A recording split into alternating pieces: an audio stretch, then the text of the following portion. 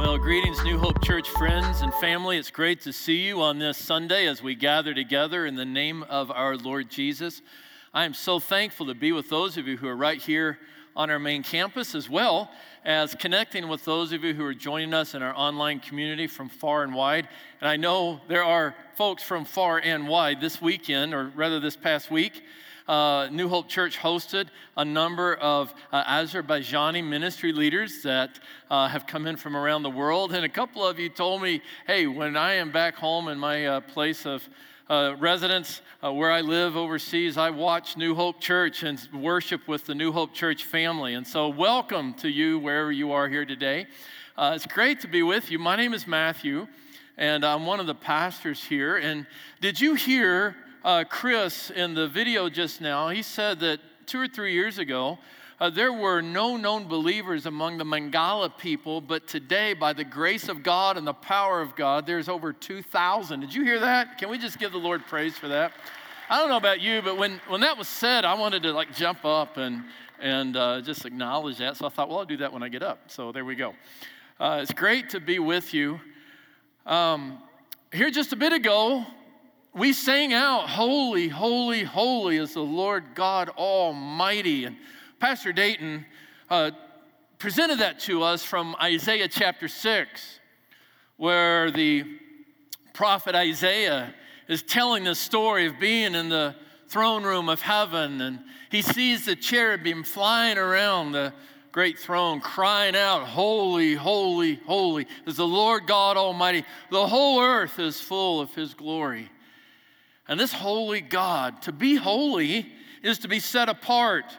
It is to be unique. It is to be different. It is to be one that is not like anyone else or anything else.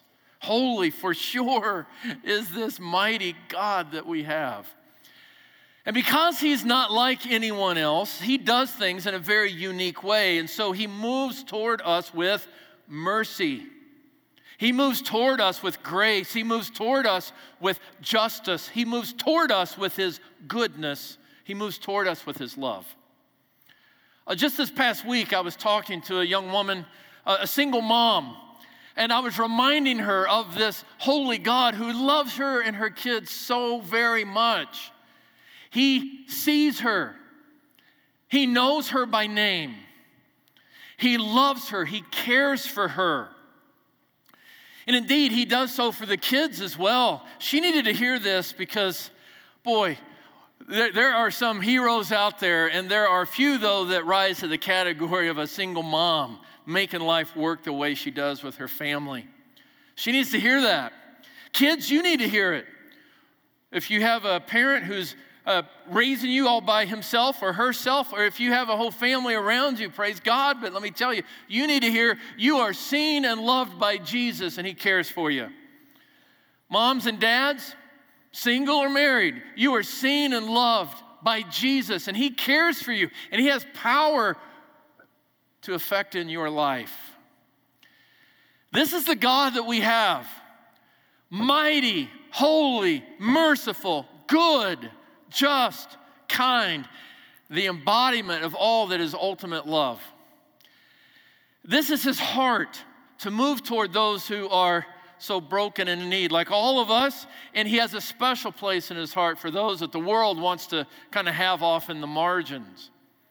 As a matter of fact, when we look at the passage today, it happens to be our passage, our next passage in the book of Malachi. We're going to see that this God has a heart for, among those that I've just mentioned, He's got a heart for the widows. He has a heart for orphans. He has a special place in His heart for those who are financially disenfranchised. He has a special place in His heart for the immigrant. This is the Word of God. This is God's beating heart. Interestingly enough, whether you are an immigrant or an orphan or a single parent toughing it out in this whole world, we hear that God cares, we hear that He's loving, but that's not always the experience we have in the day-to-day. The challenges of life, the systems and structures of the world around us press against us. And actually, too easily we ask the question, Too easily we ask the question, does God even see me? Does he know me? Does he care? Does he really have power? Or to ask it the way the people in Malachi's day asked it, and we see it at the end of Malachi chapter 2. Here's what we read. You can see it up on your screen. Where is the God of justice? Where is the God who makes things right? Where is the God who rectifies things? Where is the God of justice? That's their question.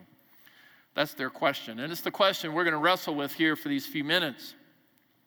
And it's a very important question. Very important question. Part of why it's an important question is because when you and I look out into the world, boy, we see wickedness. And it seems like those who are wicked, those who are evil, they're the ones that have all the trophies. They're the ones that have all the accolades. They have all the jollies in life. Everything seems fine to them and with them and for them. And you and I are looking on going, that ain't right. And we're wondering, is really the wicked seem to get the leg up on everything? In fact, this is nothing new. The historian Asaph in Psalm 73, he talks about this. This goes way back to ancient days. Psalm 73, here's what he says, and I will tell you, this passage is very familiar to me because I resonate with a lot of what Asaph says resonates a lot with me here. Asaph, Psalm 73, verse 3 and following, he says, "For I was envious of the arrogant when I saw the prosperity of the wicked. For they have no pangs until death. Their bodies are fat and sleek. They are not in trouble as others are. They are not stricken like the rest of mankind. Therefore, pride is their necklace. Violence covers them as a garment. Their eyes swell out through fatness. Their hearts overflow with follies. They scoff and speak with malice. Loftily, they threaten oppression. They set their mouths against the heavens, and their tongues strut through the earth. Therefore, God's people turn back to them and find no fault in them. And they say, how can God know? Is there knowledge in the Most High? Behold, these are the wicked, always at ease. They increase in riches." And actually, Asaph goes on and wonders, all in vain have I kept my heart clean. Oh my goodness, yes. It does feel that way sometimes. But you know, here's the deal. When we ask the question, where is the God of justice? It's not always about the wicked out there who seem to have no troubles. Sometimes we ask that question because we ourselves are wounded by those in power who don't care about us. And that wound is painful. It is deep. And you don't necessarily have to be someone lacking privilege to feel that way. King David, of all people, felt that way. King David, he's the king of a great nation, and yet, according to Psalm 69, David had some serious challenges. In the middle of Psalm 69, we're told that there are these people who are in power. They gather at the city gate. That's where all the power people go. And it says they're complaining about David and they're picking away at his authority. And as if that's not enough, David goes on and says that the drunkards out in the gutters of the town, they themselves are picking at David. David's getting it at both sides. Those in power and those who are impoverished out in the streets. And David, it's relentless for him. This pain that has grown within him and the way he's been treated by the people around him. And he's the king. And yet he says here in Psalm 69 these words, and boy, these could be your words today too, perhaps. Deliver me from sinking in the mire. Let me be delivered from my enemies and from the deep waters. Let not the flood sweep over me, or the deep swallow me, or the pit close its mouth over me. Answer me, O Lord. Any of you ever cry out to God like that? And it's not just somebody who's privileged, but even those who really, the way the world works for right or wrong, good, bad, or ugly, they're just not really seen by the world. I can't help but think of Naomi. The book of Ruth, in the middle or the first part of our Old Testaments, this story of this woman who has lost so very much. It's so painful, her life. Her husband is gone. She's lost both of her sons. She's lost her home. She's lost everything that is just basic to making life work. And on a particular time, a particular day, she finds herself wandering back into the town of her youth. And some people there notice her remarkably, and they come to her, "Are you Naomi?" And here's what Naomi has to say in Ruth chapter 1. She tells him, she says, "Don't call me Naomi. Why would you call me Naomi?" She says, instead, Naomi means pleasant. Instead, call me Mara, which means bitter. She says, "For the Almighty has dealt very bitterly with me. I went away full, and the Lord has brought me back empty. Why call me Naomi when the Lord has testified against me, and the Almighty has brought calamity onto my life?" Oh my goodness. Naomi, David, the people of Malachi's day, a single mom that is desperately trying to make ends meet here in our community, or perhaps you sitting right there in front of me right now might ask the question, where is the God of justice? Where is the God of justice? Now, the people of Malachi's day understand they're living under the heel of tyrannical kings, the Persian kings. They're living under the heel of corrupt local political officials. They're living under the heel of wayward priests, these religious abusers. And no wonder, therefore, at the end of chapter 2, they ask, where's the God of justice? And you and I also, if we're honest, we live under systems and structures that don't reflect the just heart of a holy God. And we deal with people and attitudes that are likewise. And so we too ask, where's the God of justice? And you know, he has an answer. This God answers that question. The question is, where's the God of justice? And it's as if he says, I got an answer for you. Now, his answer, you need to understand, his answer reveals to us a couple of things. We'll talk about specifically his answer in a moment, but I do want to set it up that his answer reveals a couple things. One is that he is the God who comforts those who are wounded. Secondly, he is the God who confronts those who wound. Did you hear that? He's the God of comfort, and he is the God of confrontation. He will comfort those who are the brunt of injustice, and he will confront those who bring it about.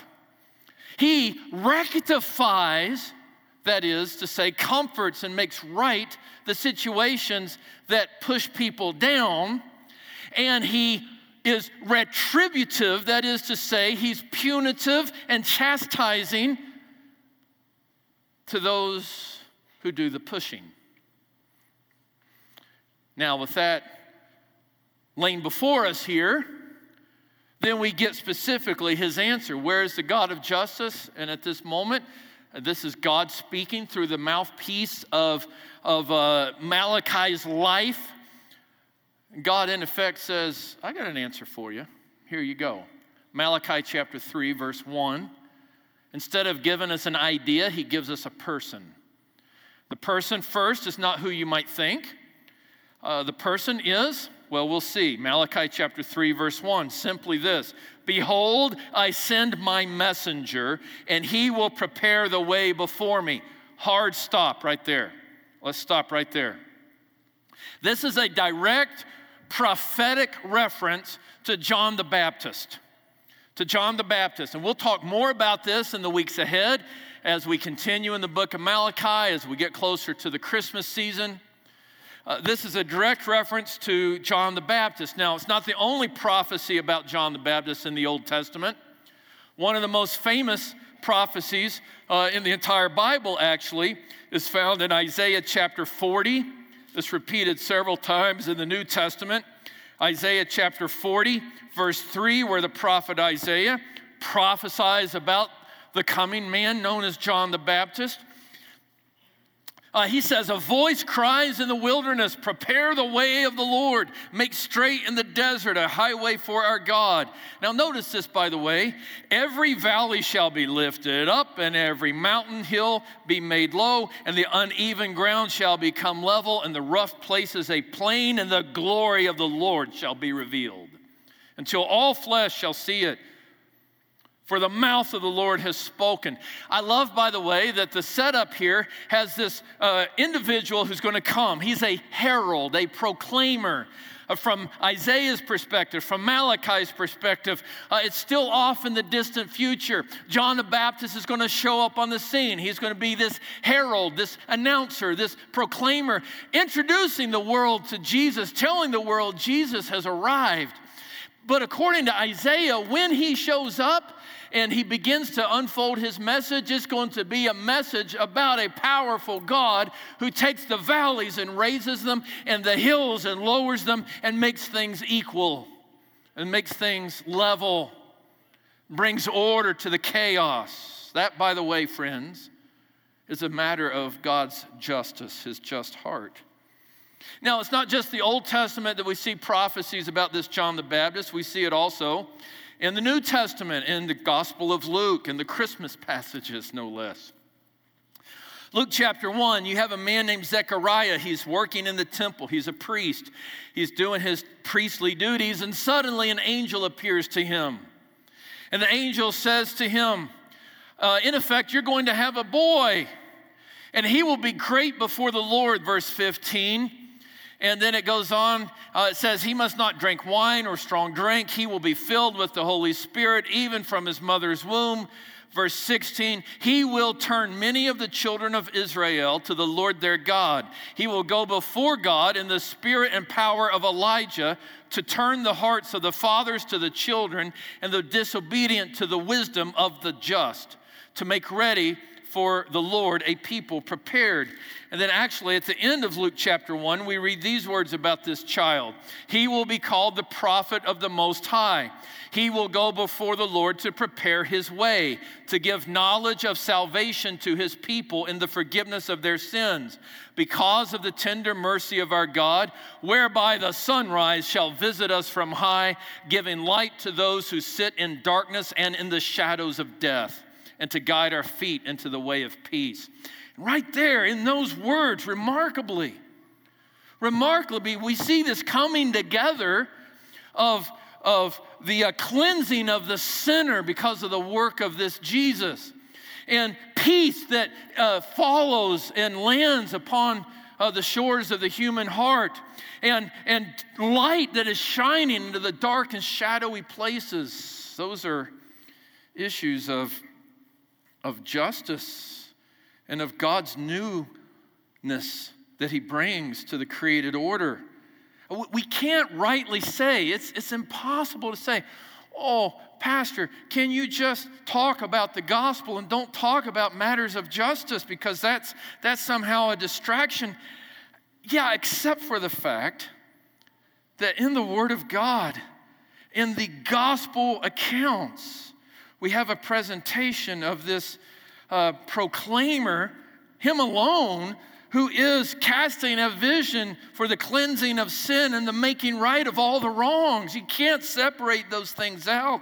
And ultimately, historically, this John does come, John chapter 1, and what we see here about this John is so great. He says, I am the voice of one crying out in the wilderness. He's self-aware. He knows he's the fulfillment of that prophecy. I am the one that says, make straight the way of the Lord. And then the next day after he makes this public pronouncement, sure enough, Jesus shows up on the scene, and John the Baptist in front of a crowd points to Jesus. He says, hey, see him? Behold the Lamb of God who takes away the sins of the world. Beautiful, powerful. And so we have this herald who's going to come, and he's going to introduce us to this Jesus. Well, that gets us to Malachi chapter 3, verse 1b and following. All right, so look with me here. I'll start back in verse 1 at the top. Behold, I send my messenger, and he will prepare the way before me. That's John the Baptist. And the Lord whom you seek will suddenly come to his temple, and the messenger of the covenant in whom you delight. Behold, he is coming, says the Lord of hosts. And who can endure the day of his coming? Who can stand when he appears? For he is like a refiner's fire and like a fuller's soap. He will sit as a refiner and a purifier of silver, and he will purify the sons of Levi, that's the priestly class, and refine them like gold and silver, and they will bring offerings in righteousness to the Lord. Now, friends, the question is, where is the God of justice? And I told you that he doesn't give an idea as an answer, he gives a person. John the Baptist is going to come and introduce us officially to the God of justice. And then the God of justice says in his word, Malachi chapter 3, I'm on the way. Because remember, it is the living God is talking here. And he says of himself, the Lord is going to show up. It's as if God is saying, you want justice? I'm on my way. I'm on my way. I see all. I've got all power. I am good. I make all things new. I'm on my way. And so it is right here, this presentation that ought to stop us in our tracks. Yahweh, the God of heaven and earth, in effect is saying to the question being asked, well, somebody's going to come and set the stage, and then I'm going to step onto it. And when I step onto it, here's what I'm going to do. I'm going to go among many places, among the priests. And I'm going to highlight for them the ways that they are falling short of my holiness, my standards. Indeed, I am going to, because I'm good like this, I am going to refine them by fire and therefore burn out the dross of injustice and unrighteousness. And then I'm going to take my big bar of lye soap and apply it to the fabric of their souls and cleanse it. Now, it would be tempting for you and me to go, wow, he's going to do that for the priests of old. But remember what we've said here these recent weeks. According to 1 Peter chapter 2, verse 9, under the reign of Jesus, we who are disciples of Jesus are what? Priests. That's exactly right. I heard some of you say it. A holy nation, a kingdom of priests. And so God's cleansing ways and his sanctifying work not only can have effect for the leaders of old, but the body of Christ today. That's you and that's me.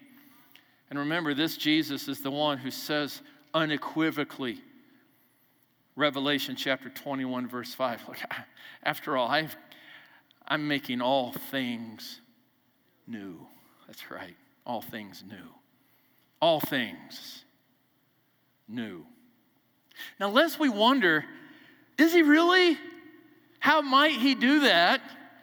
Well, Malachi gives us a tease, and it is really a subtle prophecy for a significant moment. And so if you return to Malachi chapter 3, right in the middle of verse 1, it says, the Lord whom you seek will suddenly come to his temple.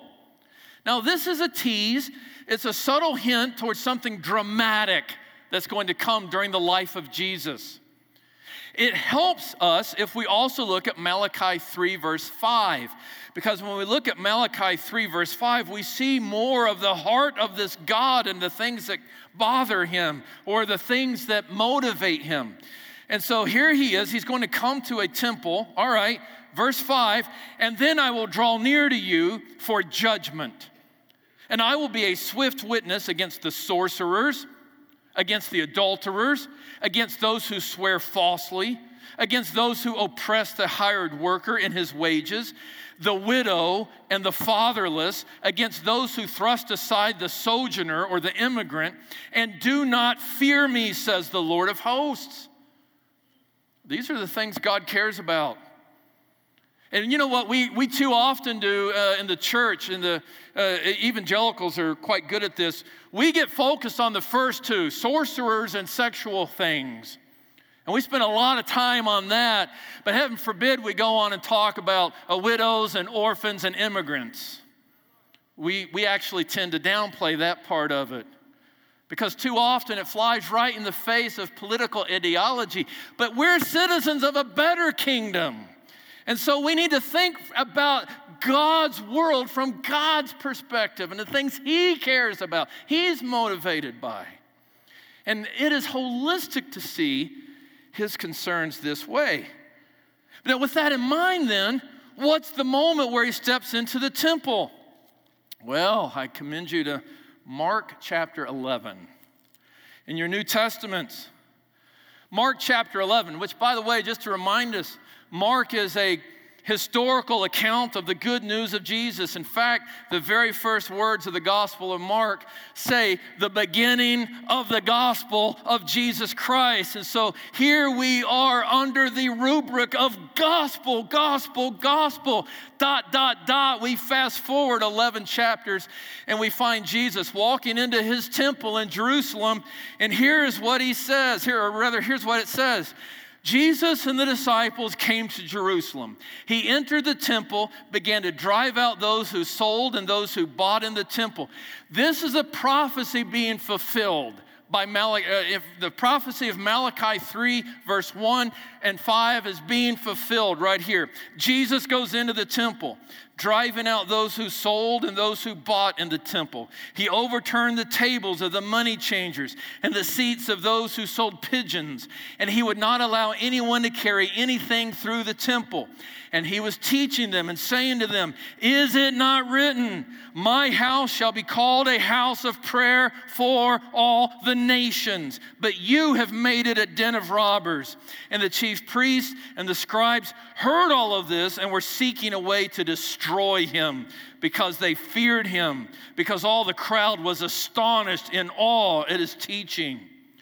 Now, oh my goodness, friends, wow.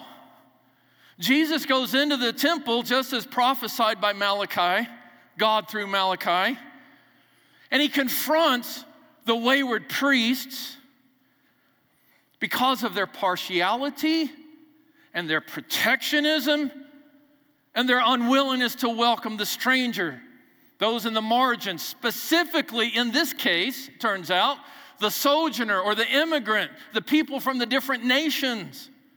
And so God confronts them. Jesus confronts the religious elite about this, challenges them about their partiality and protectionism, and then opens up the way for the nations to come in and enter into the community of faith. And by so doing, He gives a clear demonstration of how His heart beats. Holistic transformation is what is on His heart and on His mind. Now, the great scholar A.R. Fawcett puts it this way: the earnest, or that is to say the down payment of that unexpected coming to judgment, which is an allusion to the very end of days when Jesus ultimately makes all things new and crushes wickedness once and for all, judging it eternally, confronting it directly, judging it eternally. This event in the temple in Jerusalem is sort of the nod toward that, the down payment, the earnest toward that. He says here, you can see it on the screen, the earnest of that unexpected coming judgment is given in the judicial expulsion of the money-changing profaners from the temple of the Messiah. Jesus is determined that His rightness will be pervasive, and He's driving out that which is evil, so that His goodness can flourish in the hearts and souls of humanity. Now, as we look at this, we see there was warnings about this all through the Bible. There's plenty of places I could go, but what I'll do is I'll go to Isaiah 56. Isaiah 56, thus says the Lord, keep justice and do righteousness, for soon my salvation will come. Notice the coming together of all of those ideas, justice and righteousness and salvation. My righteousness will be revealed. Blessed is the one who does this.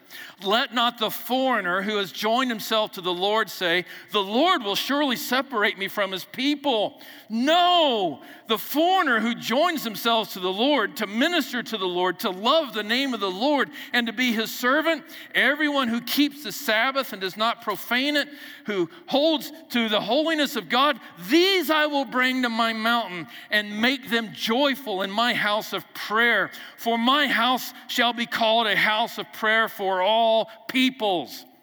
And this is why, by the way, at New Hope Church, we talk about and aspire to be a Christ-centered community for all peoples. All peoples, because it's the heart of God. Listen, friends, the question is asked, where is the God of justice? And what we see is he puts himself at that intersection of confrontation and comfort. Did you hear that? Listen to me. It's very important. He puts himself at that intersection of confrontation and comfort. Regarding confrontation, he steps in and he confronts the evildoers in their sin, whether it's in the days of Malachi, these wayward priests who, as we've already well established, were so self-absorbed, or there in the temple in the year 33 AD, where Jesus confronts the priestly class because of their partiality and protectionism. What might it be for you or for me that he has to confront? What are the things that he has to work out in your life and in my life? There's only one true response to him confronting sin. And it is either repentance or rejection. Do you hear this? Repentance or rejection. And about the rejection, especially for those of us who are not in Christ, oh, that we would be wary and very sobered. Because according to the Apostle Paul, Romans chapter 1, verse 18, he says, the wrath of God is revealed from heaven against all ungodliness and unrighteousness of humanity, who by their unrighteousness suppress the truth. And then Jesus offers in John chapter 3 these words. John chapter 3, verse 36, Jesus says this. He says, whoever believes in the Son of God has eternal life. Whoever does not obey the Son shall not see life, but the wrath of God remains on him. And then 2 Peter chapter 3, we read this a couple years ago in our exploration through 2 Peter. But by the same word, the heavens and earth that now exist are stored up for fire, being kept until the day of judgment and the destruction of the ungodly. Now, friends, this is for those who are not in Christ. I said a little bit ago that one of the ways that we receive the answer about is God just and where is this God is he confronts evil. He confronts what is wicked. And the question is, are you going to reject that or not when he does? And even for those of us in Christ, it may not be eternal condemnation, but I guarantee you it may be a withdrawal of blessing and favor, discipline, as the book of Hebrews tells us. Oh, but listen here, listen. It doesn't have to be that way. It does not have to be that way because God always embraces the repentant heart. Rejection is not the only option. Repentance, that is the goal. And just hours, days, 3 or 4 days after Jesus turned over the tables in that temple, this sinless Jesus was betrayed by a friend. He was arrested by the authorities. He was tried by a kangaroo court of religious elitists. He was crucified and executed on a Roman cross. And then, amazingly, days later, he rose from the dead alive. And then, sometime later, he ascended into the heavenly realms and right now is seated at the right hand of his Father, where he is pleading with his Father on behalf of you and me who follow him in faith. That's what the theologians call the great session of Christ. And as if that's not enough, guess what? He's coming back in glory and triumphant power. I can't wait for that day. How about you? And because of these realities, sin, death, the devil, injustice, all evil, none of it has the final word. None of it. None of it. And for you, a question would be, are you willing to, with all that in mind, just confess sin before a holy God and let him deal kindly with you?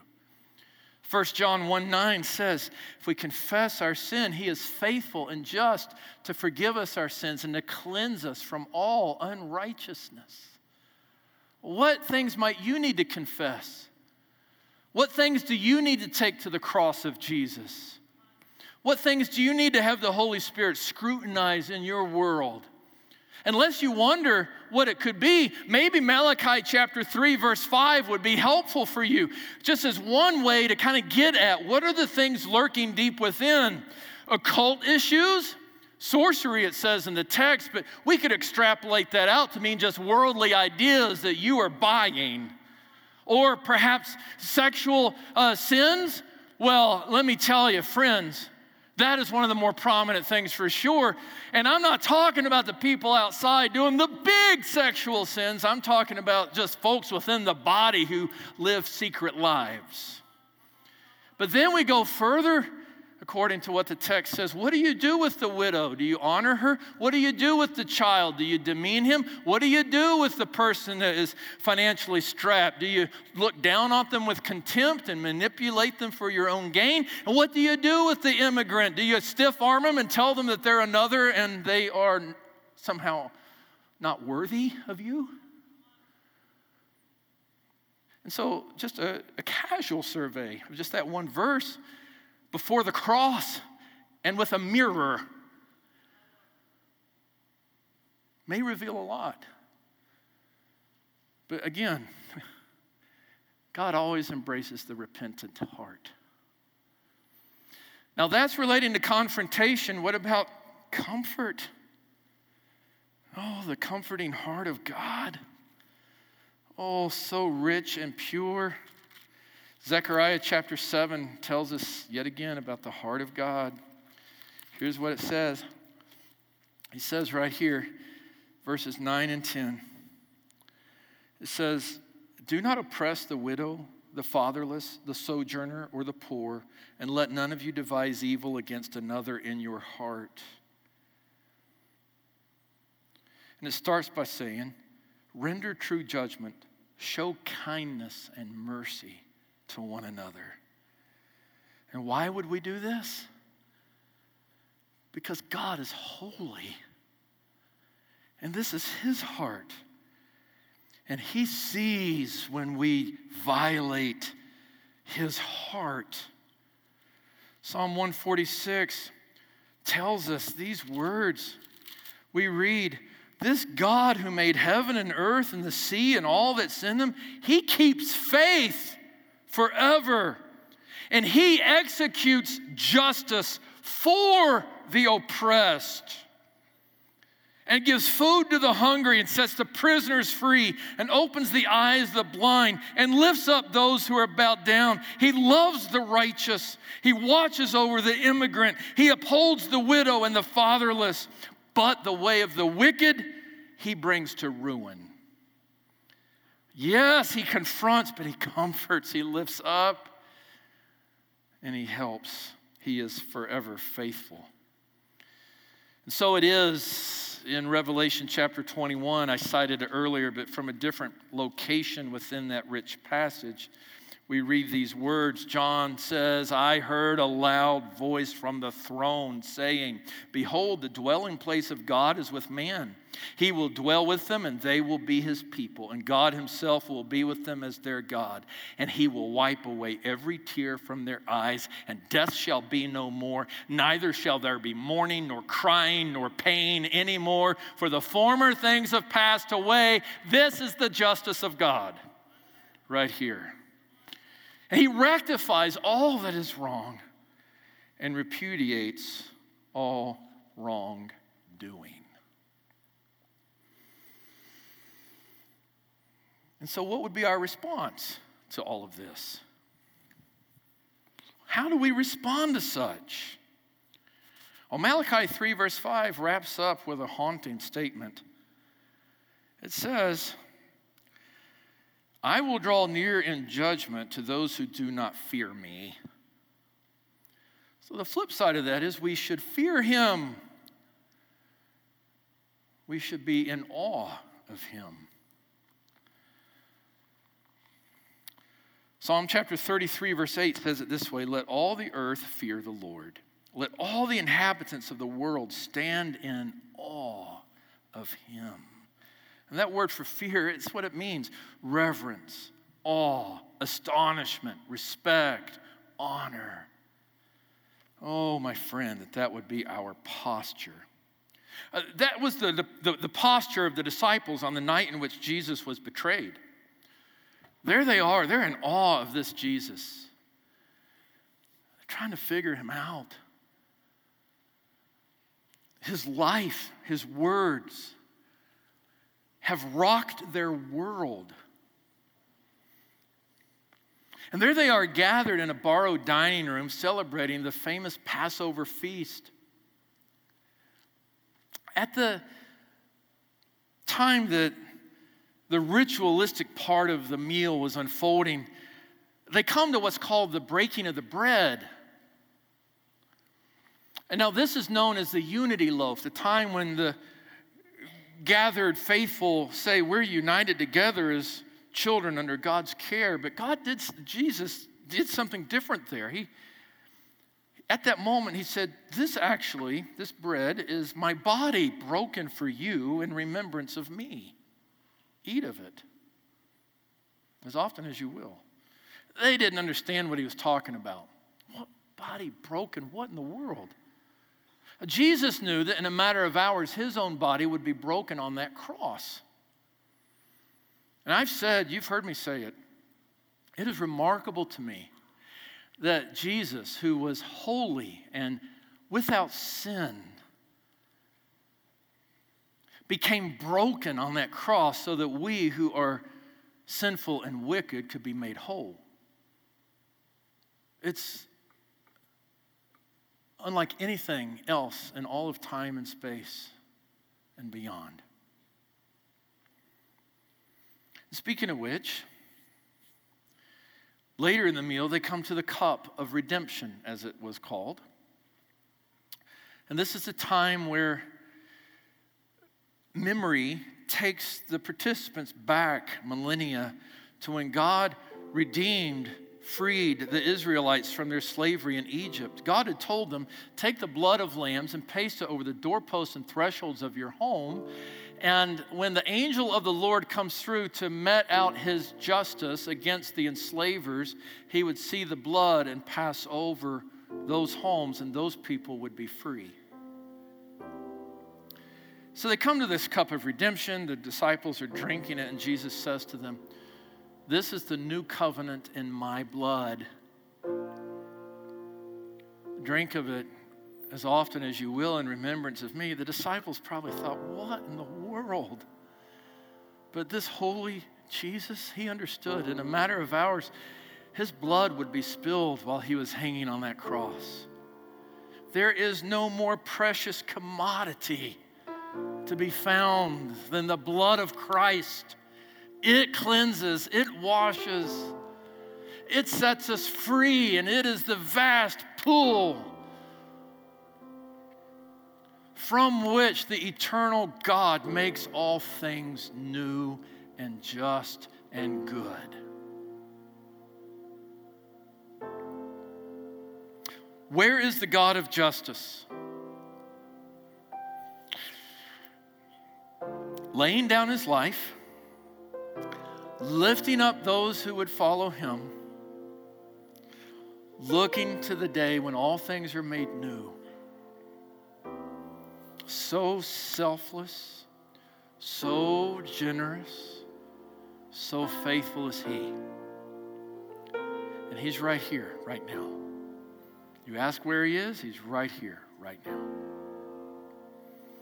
As you take your elements, as we worship, confess your sin. Thank him for his goodness. And celebrate this one who is so generous and faithful.